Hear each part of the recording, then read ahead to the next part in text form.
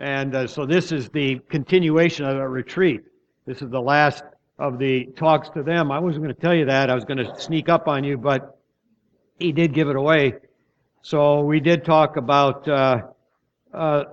living in being immersed in the love of God. And what I said there was, if you don't get that, you don't get God. There's a lot of other things about God. He's sovereign. He is omniscient. He's omnipresent. There are many attributes of God. But if you don't get the love of God, you don't get God.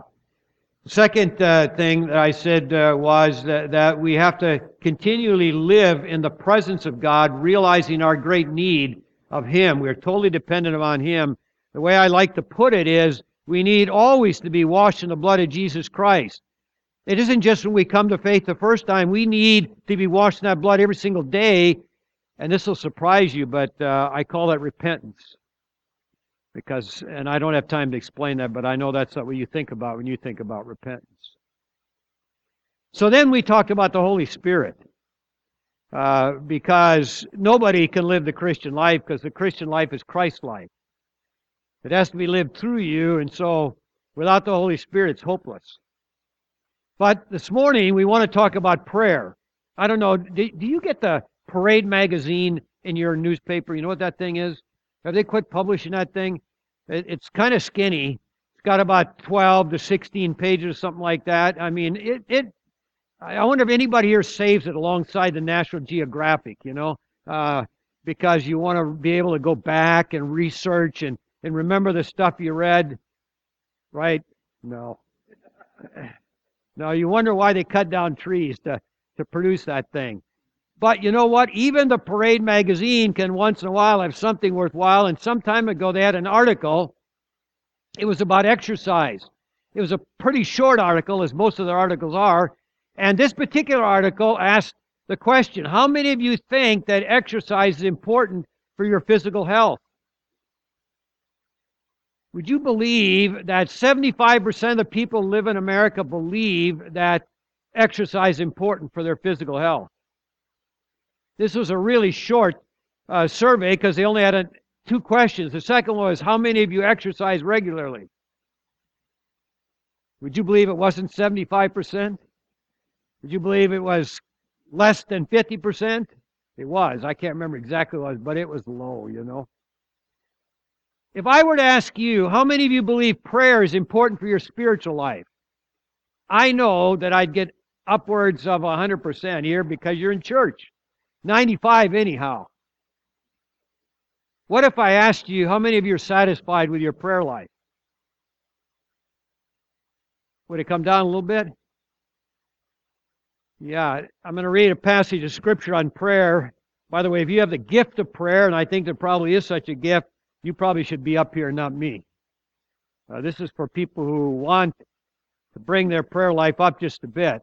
James chapter 5, beginning with verse 13. James 5, beginning with 13. Is anyone among you suffering? Let him pray. Is anyone cheerful? Let him sing praise. Is anyone among you sick? Let him call for the elders of the church, and let them pray over him, anointing the Lord in the name of the Lord. And the prayer of faith will save the one who is sick. The Lord will raise him up.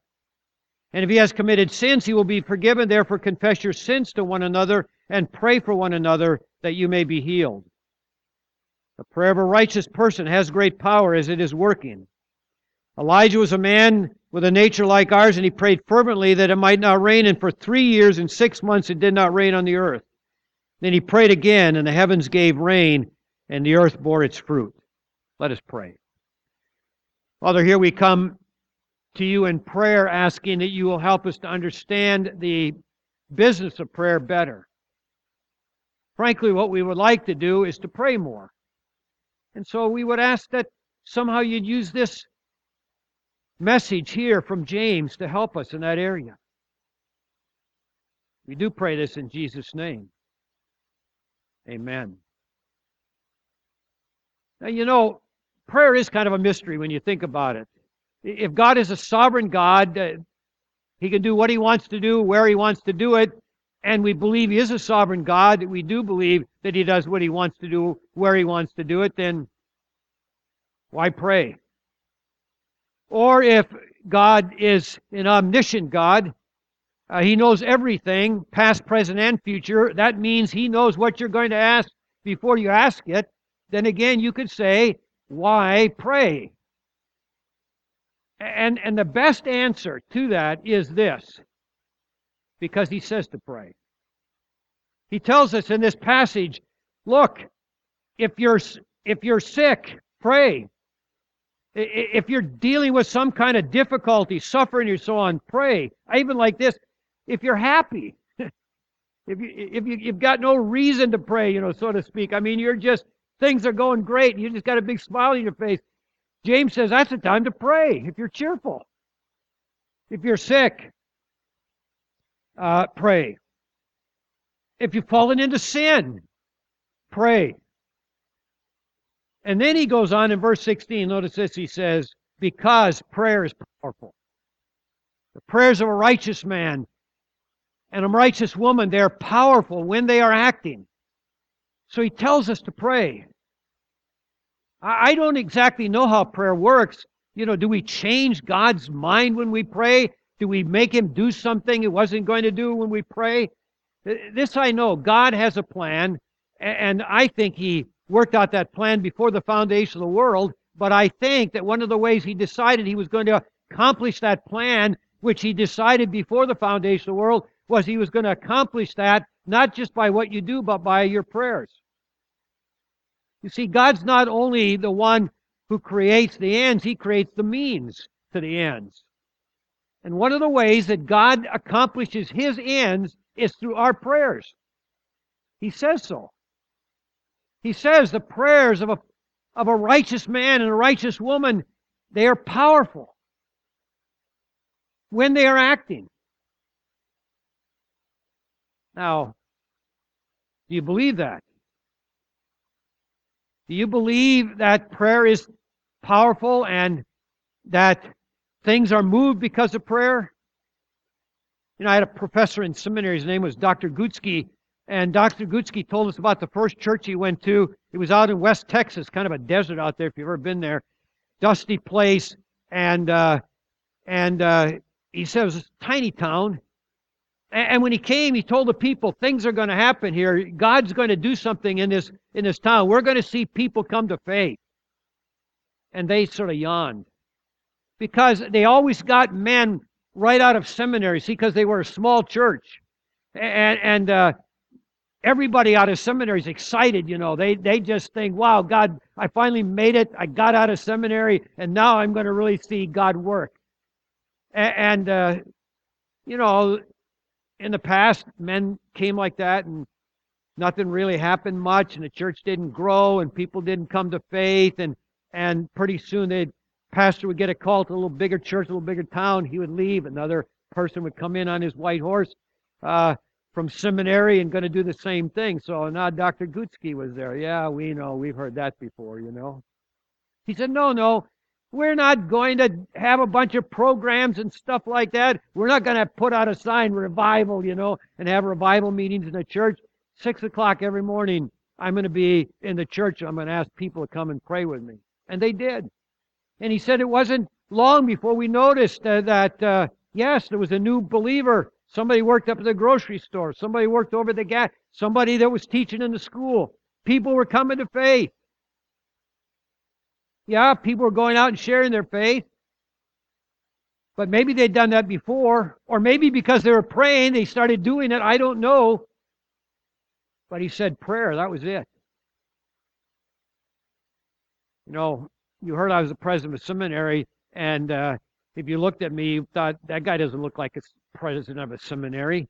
Actually, my friends, when I told every youth group, if you grow up in a church, every youth group has kind of a hero.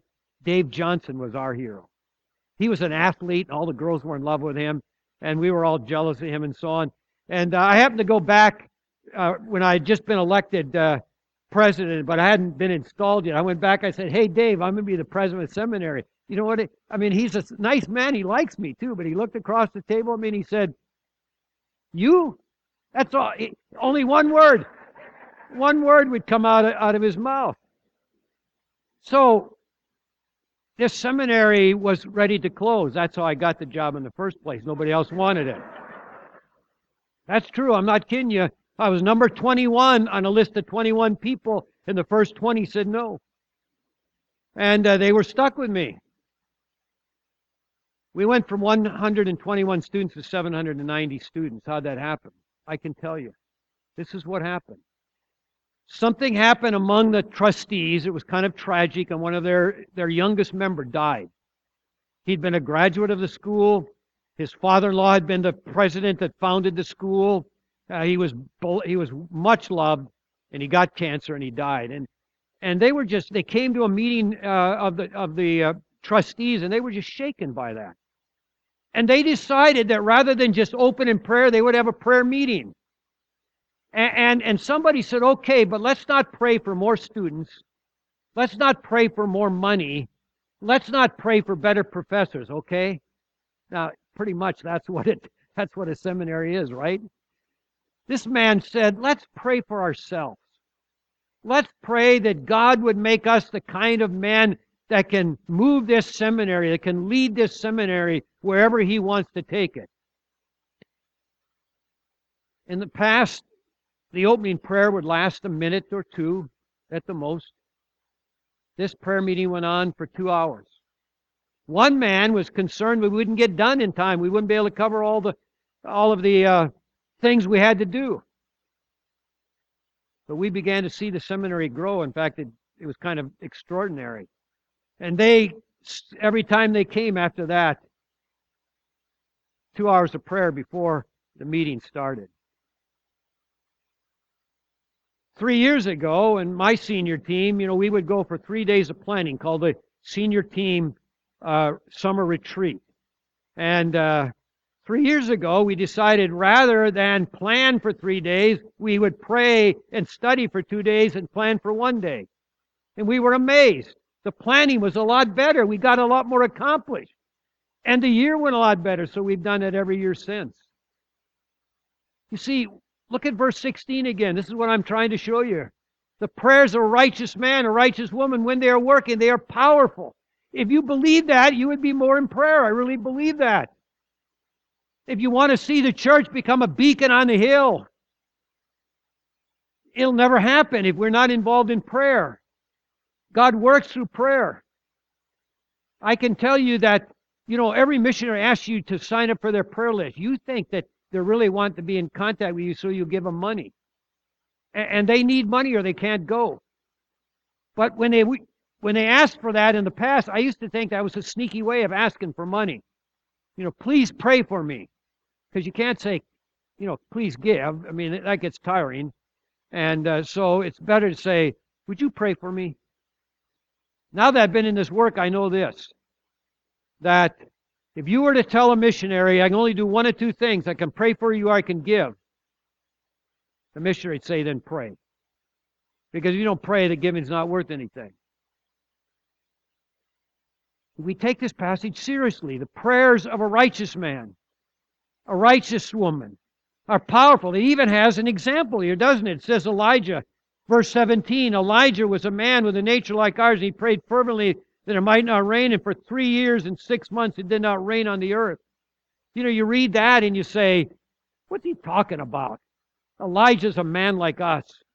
He's a Bible person, right? He's a Bible person. I mean, look, it says here he prayed, it didn't rain for 3.5 years, then he prayed, it was a gully washer. That doesn't happen to us. This is the same guy that went up on a mountaintop and do battle with the prophets of Baal, and he prayed, and fire came down and consumed the sacrifice, almost consumed the altar. God doesn't do that kind of thing for us. This is the same guy that during these 3.5 years, while it wasn't raining, he was feeding himself, a widow, and her son with just a snack. A little oil and a little meal. It was like a sandwich and a glass of milk, and it lasted for 3.5 years. That doesn't happen to people like you and me, does it? Well, this text says that he's a man like us. Elijah was a man with a nature like ours. He's not a super human being. He's a dependent human being. And if the Bible says he's like us, he is like us. The Bible doesn't lie. We ought to believe, like Elijah, that prayer is powerful, that if we will pray, things happen. You know, my first wife died of cancer, and we prayed that she'd be healed. And at one point, we actually thought she was. They couldn't find the tumors. We were very excited about that, and I'm absolutely convinced that God could have healed her. But I can tell you, there were I couldn't count all of the answers to prayer during the 12 years that she battled with that cancer. It was unbelievable. I shared with the elders and the deacons that she was the favorite patient of the doctor, and he was an atheist. And he got totally disgusted with us for sharing our faith with him. But there was something. She was like a magnet, and he just, so he had her come and teach in his class 5 times the last 5 years of her life. And the last time, he said, just come, Jan, and share about yourself. Tell these people these are medical students now. Tell them about yourself. I happened to take the telephone call, so I said, if you let Jan come and just talk about herself, before it was about chemotherapy and stuff, I said, it's going to be like a church service. And remember, he was an atheist, and I didn't want to, really bug this guy, and so I said, it's going to be like a church service. He said, I don't care. And she had an hour and a half. She gave her testimony, how God was working in her life, the things he had done over these years, and so on. Just her relationship with Dr. Ely was a blessing from God, I will tell you. He shouldn't have been that kind to us. Prayers are powerful. God says so. Elijah shows us. Now, this text tells us what we ought to pray for, doesn't it? It tells us we ought to pray if we have physical needs. Verse 14, if anyone who's sick, let him call for the elders of the church and let them pray over him, anoint him with oil in the name of the Lord. And the prayer of faith will save the one who is sick. Don't be ashamed to pray for physical things. When I took this job, about 3 months into the job, one day I went to work and I was told 5 missionaries were leaving the field. 2 of them had cancer in the family. One, a small 7-year-old child's intestines exploded, the small intestines. One, there was a doctor's wife, medical doctor's wife, who had a dog parasite in her brain, very rare thing. She's the only one who ever lived with that. And what was the 5th one? There was a complete psychotic break in one family, member of one family. Now, you can say it's because they worked in primitive places, they didn't have the kind of medical resources we have, all of that. Yeah, that's true. But that's too much of a coincidence. That's an attack of Satan, too. And we need to be praying for our missionaries and praying for them physically, and we need to be praying for ourselves and praying for ourselves in our own physical need. Look, I pray for my retirement program. You heard I'm just about to retire. And you remember what happened in 2008? Now, look, I don't think we should depend on our retirement program. I think we should depend on God. But I need that retirement program, so I don't think it's wrong to pray for it. I ask God to bless it. And I don't think this country deserves a lot from God. If the whole stock market crashed, I think we would deserve it. The things we've done, like kick God out of school and the babies in the womb, and I could go on and on. It's a sad state of affairs, but we're still God's people, and we ought to pray for the health of our country. And I'm talking about the physical health of our country as well as the spiritual health. But this text does tell us that not only should we pray for the physical needs that we see around us, we should pray for the spiritual needs. Notice in verse 15 and 16. And if anyone commits sin, he will be forgiven. Therefore, confess your sins to one another. Pray for one another, you may be healed. Here's the thing. If you could look inside of everybody, yourself included, you would see that the spiritual deficit's greater than the physical deficit. It's easy to see a physical deficit. If you're sick or something like that, you got a cold, sore throat, you know that. It's more difficult, but I believe the spiritual deficit would be bigger than the physical. And I want to tell you something. If you're praying for your missionaries, pray for them spiritually. Every day you're out there banging your head against the wall, you can get discouraged. You can become apathetic. Missionaries fall into sin even. And you need to be praying for your pastor and your elders and deacons who I met with this weekend. And you need to be praying for one another. Oh, and by the way, we're supposed to pray for those in authority over us, and you're not very far from those people. Where you live, I'm a bit further. If you need to be praying for those, the Bible says so. Now, if all these things are true, then why don't we pray more? And I can tell you why. It's because we don't think we need to, and we don't think it'll work. Now, I know that you know that that's not the right answer. If I had given you an exam, you would not answer that way. You would have said, we need to, and it works, because I already told you it works. But let me explain what I mean. A few years ago, I was traveling to the Cedar Falls Bible Conference. I was going to preach there, and so I had to take a plane. It's what I call a real plane, from Atlanta to Minneapolis. Then I had to get on what I call a puddle jumper, which I don't like because they look rusty to me. They have propellers, and they shake a lot, and I had to fly that down to Cedar Falls. And I did the thing you should never do when you're going to fly on an airplane, and that is, before I left home, I looked on the Weather Channel to see how things were. And the state of Iowa was solid red. You know what that is? Thunder boomers at 50,000 feet. It was solid red. It was terrible. Well, we flew into Minneapolis. By that time, the front had already gotten there, and I'm telling you, we barely landed, and I mean, it was raining cats and dogs. And when I got inside, I looked up, and man, they were canceling everything. I mean, everything. It was cancel, cancel, cancel, cancel, cancel. And I thought, this is great. Because I would rather sit in a chair than be in an airplane at 50,000 feet or 30,000 feet when the boomers are at 50,000. I don't like that. When the thing is bouncing around, it doesn't feel good to me. And all of a sudden, I hear them call for my airplane. And I went up to the little podium there, and I said to the lady, I thought you called for the plane to Cedar Falls. She said, I did. I said, well, you're supposed to cancel it. She said, no. You see that little bus out there? You get on that bus, they'll take you to the plane. There was another guy with me.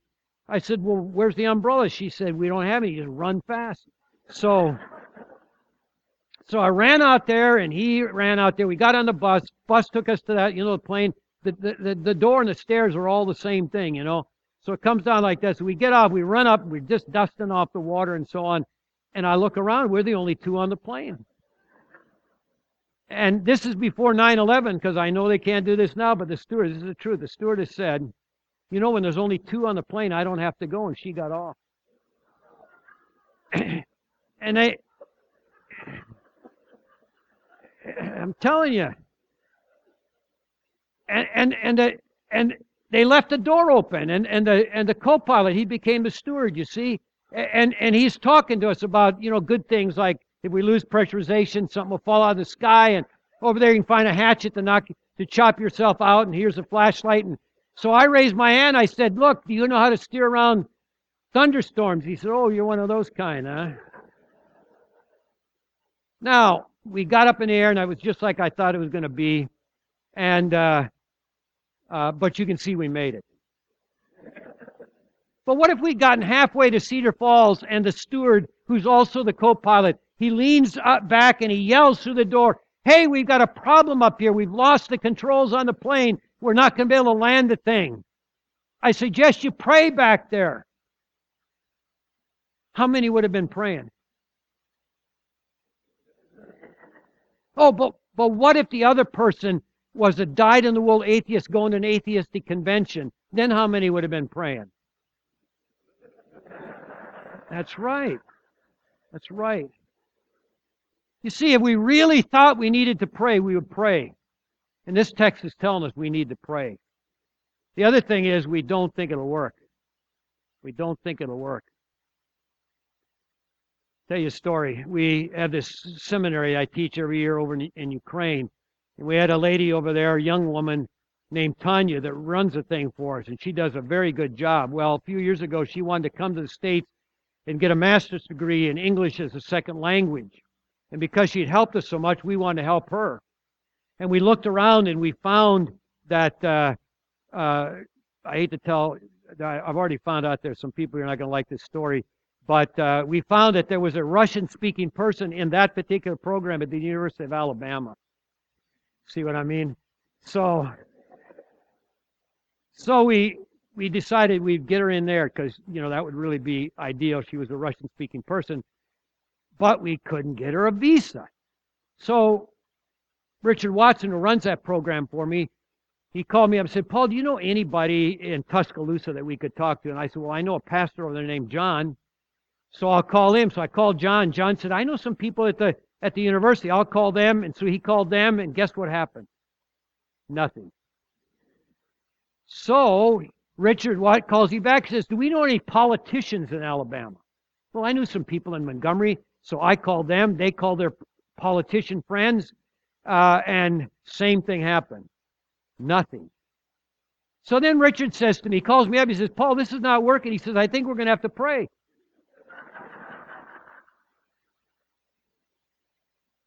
Now, Richard in those days, because he had been an academic dean at Reformed Seminary in Jackson, Mississippi, but he'd moved to Panama City, but he was still preaching in Mississippi every week. He would get on a plane, fly from Panama City to Atlanta, Atlanta to Jackson, rent a car, and drive up to Louisville, Mississippi. This particular day, got a late start. When he got out there, the plane had already gone. He had to take a late plane, so when he got to Atlanta, the only plane going to Jackson was going Birmingham, Jackson. And it was late on a Saturday. That's when the fewest people fly. And when he got on the plane, it was nearly empty. And in the back, there was nobody. And he thought, I'll go back there. You know how it is. You don't want to have to talk to people, and you got a lot of room and so on. And he said, for reasons I don't know, because there were two people in the row I was supposed to sit in. When I went by, I just sat down. And it's, a plane going from Atlanta to Birmingham was like that, So it wasn't a long flight, but he heard these guys talking about the University of Alabama. So as the plane's coming down, the man in the center says, what do you do for a living? Richard told me as a preacher and so on. And he said, by the way, I heard you talking about the University of Alabama. Let me tell you, I got a problem. He tells the man the problem. The man turns to him and says, you know what? This must be your lucky day. Because I'm in charge of that program.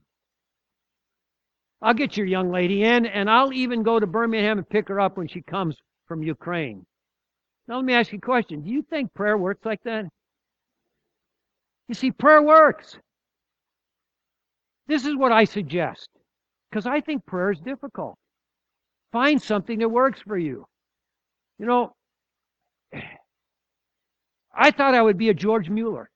If you've never read the story of him, he prayed his whole life, and fabulous things happened, and there are books written about him, and I thought, I want to be another Mr. Mueller, But I looked in the mirror one day, and it's not George Mueller.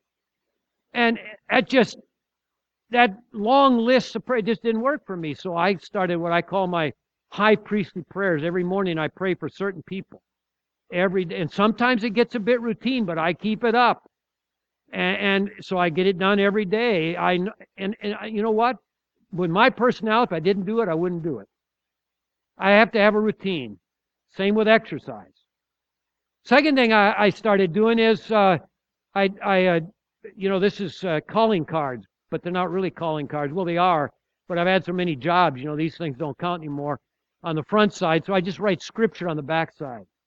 So then when I'm in airports, like I'll be this afternoon and so on, I can get these out, and I can read the scripture, I pray over the scripture. I call them my scripture prayers. I use these on the way to work, and it's better than listening to the news. And I get some prayer time in, and so that's the second thing that works for me. The third thing I do is I call my prayers of opportunity. If you call me or come to my office and want to talk about anything, I'm going to probably pray with you before you get away. I got that idea from a guy who was coming to visit me one time, and he landed in Atlanta. And this was before when you could go out to the. Don't you hate that you can't go and meet people at the plane anymore? And so I went out there, and when he got off the plane, I said, hey, did you pray before you got on? Well, I knew he had, because everybody does. Well, have you ever looked at those things? They don't look like they're going to fly, right? They got wings, but they don't flap. They weigh a ton, and they don't have feathers, and I mean, come on. So everybody prays when they get on. So I said, have you prayed? Did you pray when you get on? He said, yeah. I said, you know what? We should pray right now and thank God you made it. And we bowed our heads right there in the concourse in Atlanta, right in the middle, and prayed and thanked God. And I thought, you know what? I could do this a lot. I call it prayers of opportunity. You think about that. Start praying with your friends when you're talking to them and you get ready to go. It'll just, all it'll do is rev up your friendship. Remember that lady, Tanya, I told you about over in Ukraine? The way we run that seminary, we take the best professors we can over to Ukraine. And early on, we took this theology professor. He went over there with 2 bags. He had books in one bag and he had clothes in the other. When he went back, he only had clothes. So he contacted Richard and he said, Richard, I left my books in that sanatorium, in that room that we rented over there. He said, could you see if you could get my books for me? So Richard emailed Tanya and said, Tanya, someday after work, can you go out to that sanatorium and see if those books are there? Well, it's wintertime now, you know, and so she gets on a bus and goes to the end of the bus line, gets off the bus and walks through these very piney, dark woods. The sun has already gone down, you know, gets to the sanatorium. She had a hard time finding the caretaker because it was shut down. It was wintertime. But she finally found him, and he found the books, and then he said to her, how'd you get here? He didn't see any car. The road ends at a little cul-de-sac there. How'd you get here? She said, well, I took a bus and I came through those woods.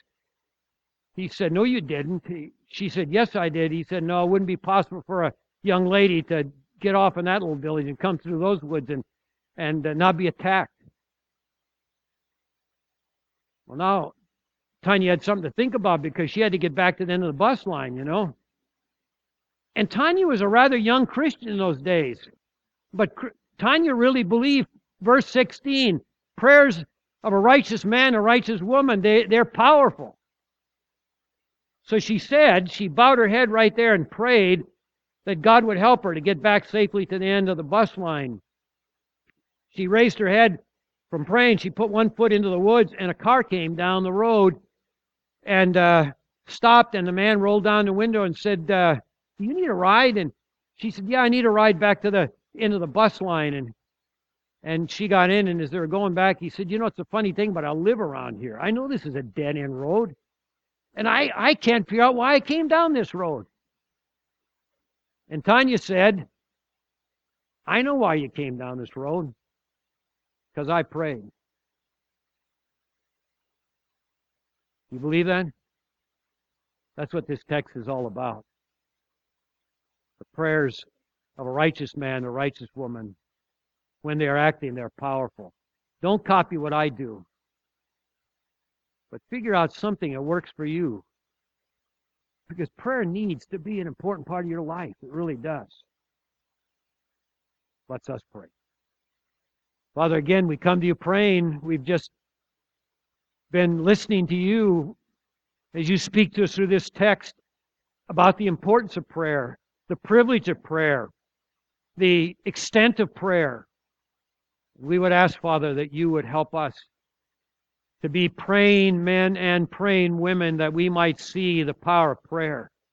Believe that for those who are in Christ, prayer is a powerful thing. We pray in Jesus' name. Amen.